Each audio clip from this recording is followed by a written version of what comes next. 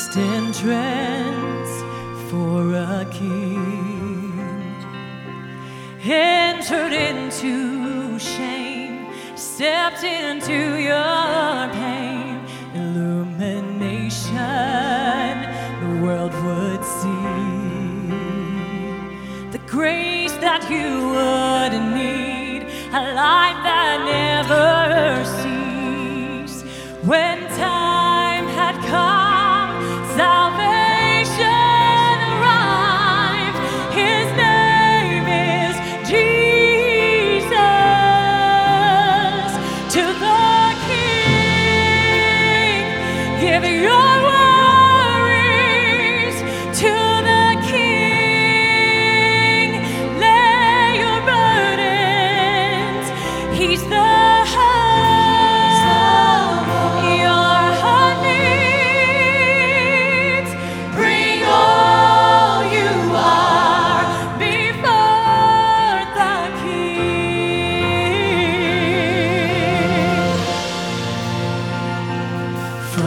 stable to his throne.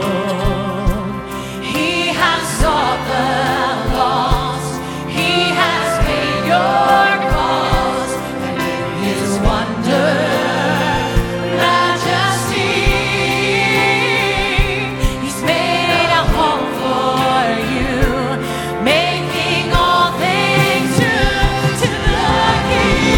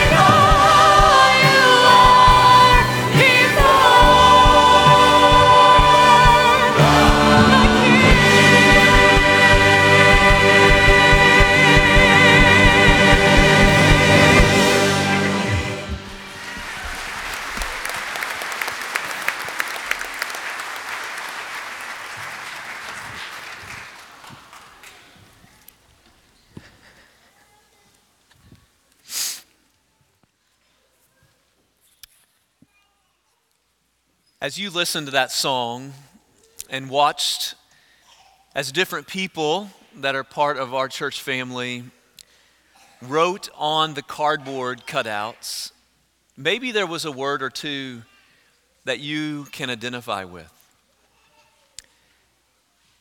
And maybe you're thinking, what does my pain, my brokenness, my hopelessness have to do with the Nativity, the Christmas story?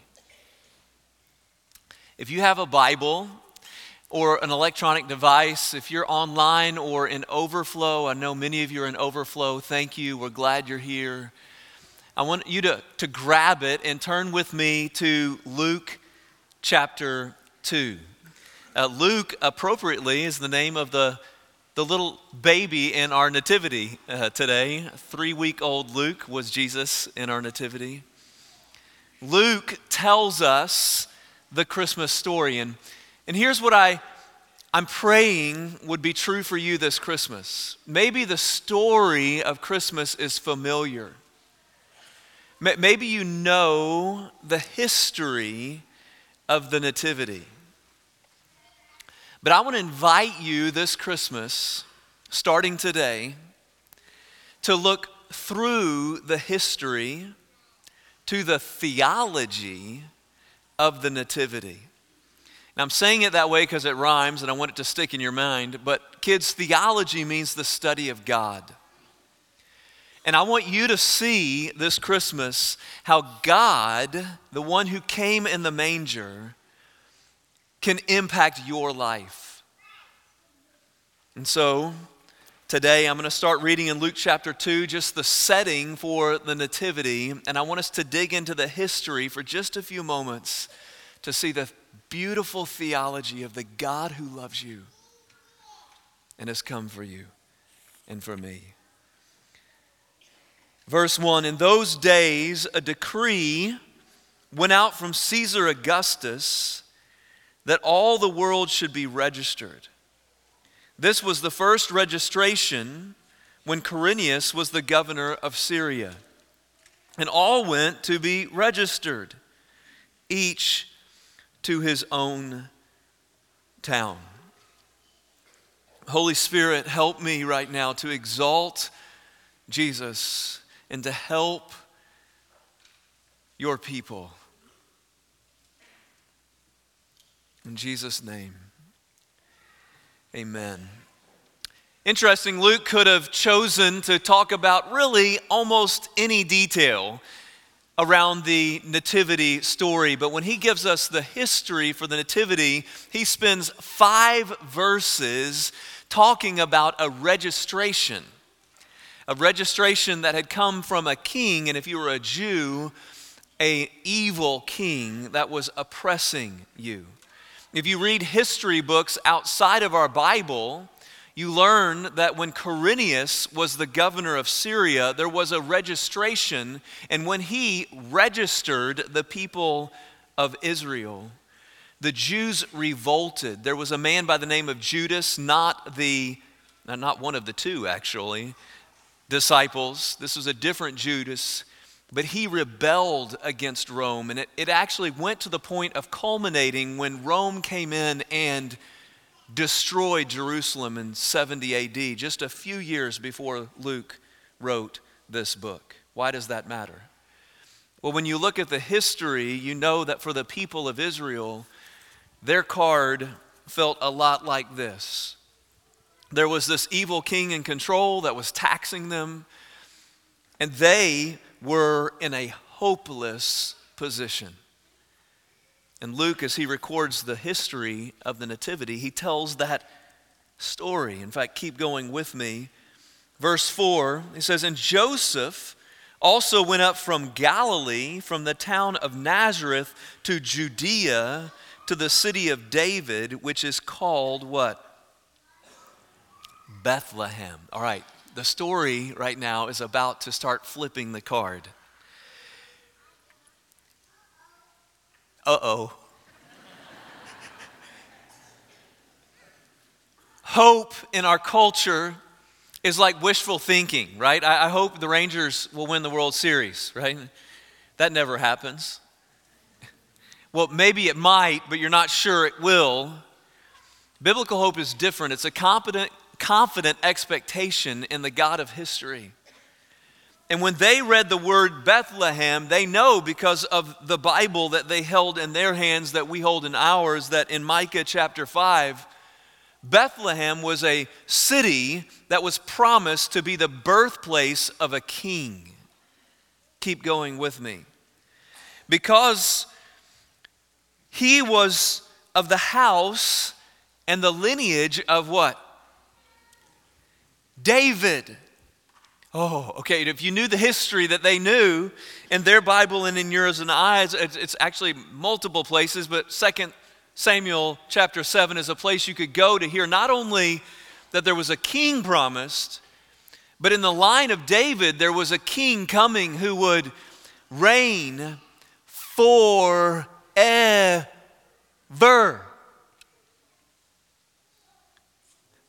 Keep going with me. This Bethlehem was receiving a man who was of the line of David, verse 5, to be registered with Mary, his betrothed, which means they were not yet married, who was with child. Matthew, when he tells us his story, gets real specific. Betrothed means not married. Matthew tells us she was still a virgin and she had a baby inside.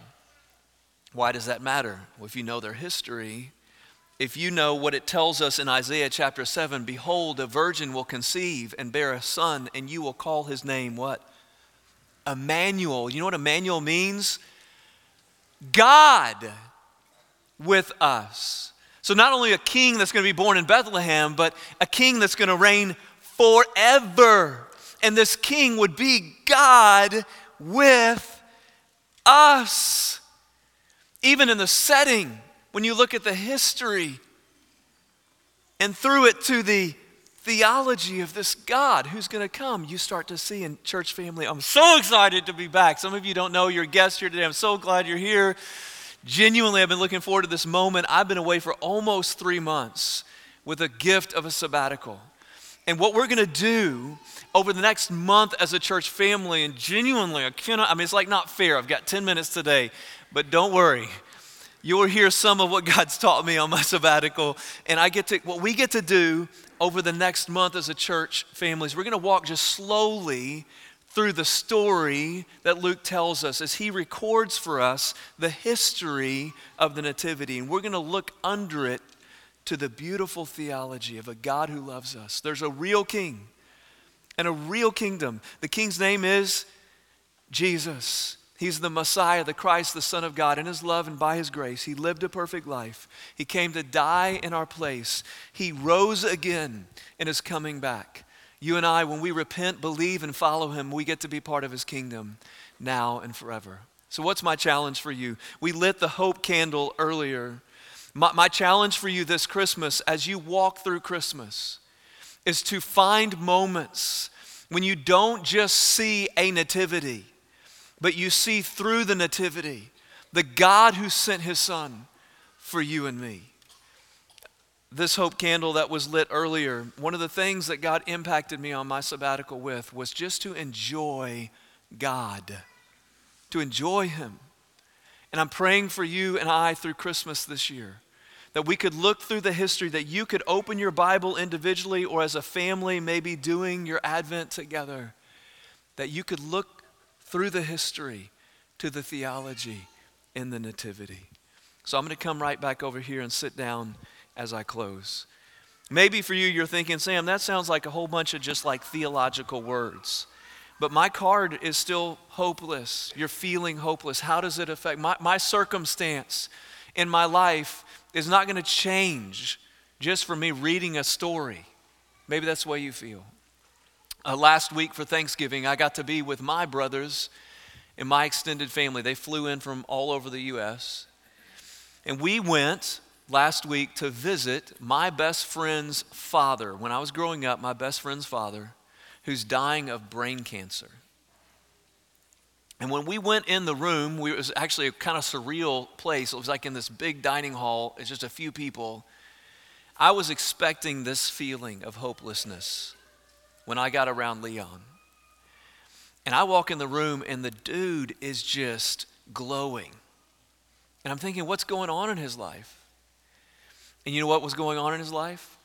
He was looking through the history to the theology of the Nativity. And he said, Sam, I know Jesus. I know where I'm going.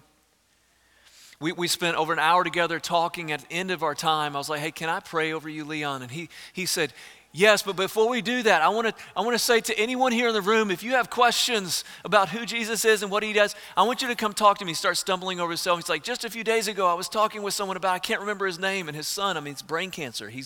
Son was like, Dad, that was me. He's like, you're talking about Jesus all the time right now. He wanted to share with the room the Jesus that was born in the manger for you and I. His circumstance may look hopeless, but God has flipped the card over in his life because of the theology in the Nativity. Right now, if you want to say, God, I need that, I want that, I want to just invite you in the quietness of your heart right now, wherever you're sitting. If you already are a Christian, just to say, God, help me focus on the hope that you have given me through Jesus. And if you've never placed your hope in him, if you're hearing that he came for you right now, it's easy to take that step, just to turn from your sin, because God, I know I'm a sinner. I've rebelled against you. I believe Jesus came for me. I'm ready to follow you with my life.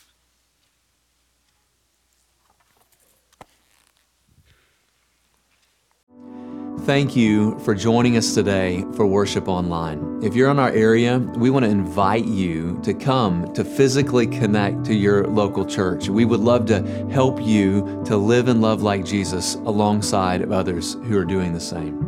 If you're from outside of our area, can I challenge you to find a local church in your area that's going to preach the Bible and exalt Jesus? Smash the like button, subscribe, share with friends, and turn on notifications if you'd like to stay up to date with us. And thanks again for joining us.